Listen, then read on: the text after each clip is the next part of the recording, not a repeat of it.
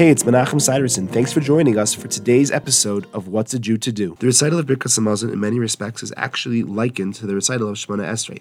That's how important it is to be having kavana and respect while benching. This correlation has a number of halachic implications. The first one we'll focus on today is that just like when reciting Shemona Esrei, when benching after bed, one must be respectfully dressed while reciting the bracha.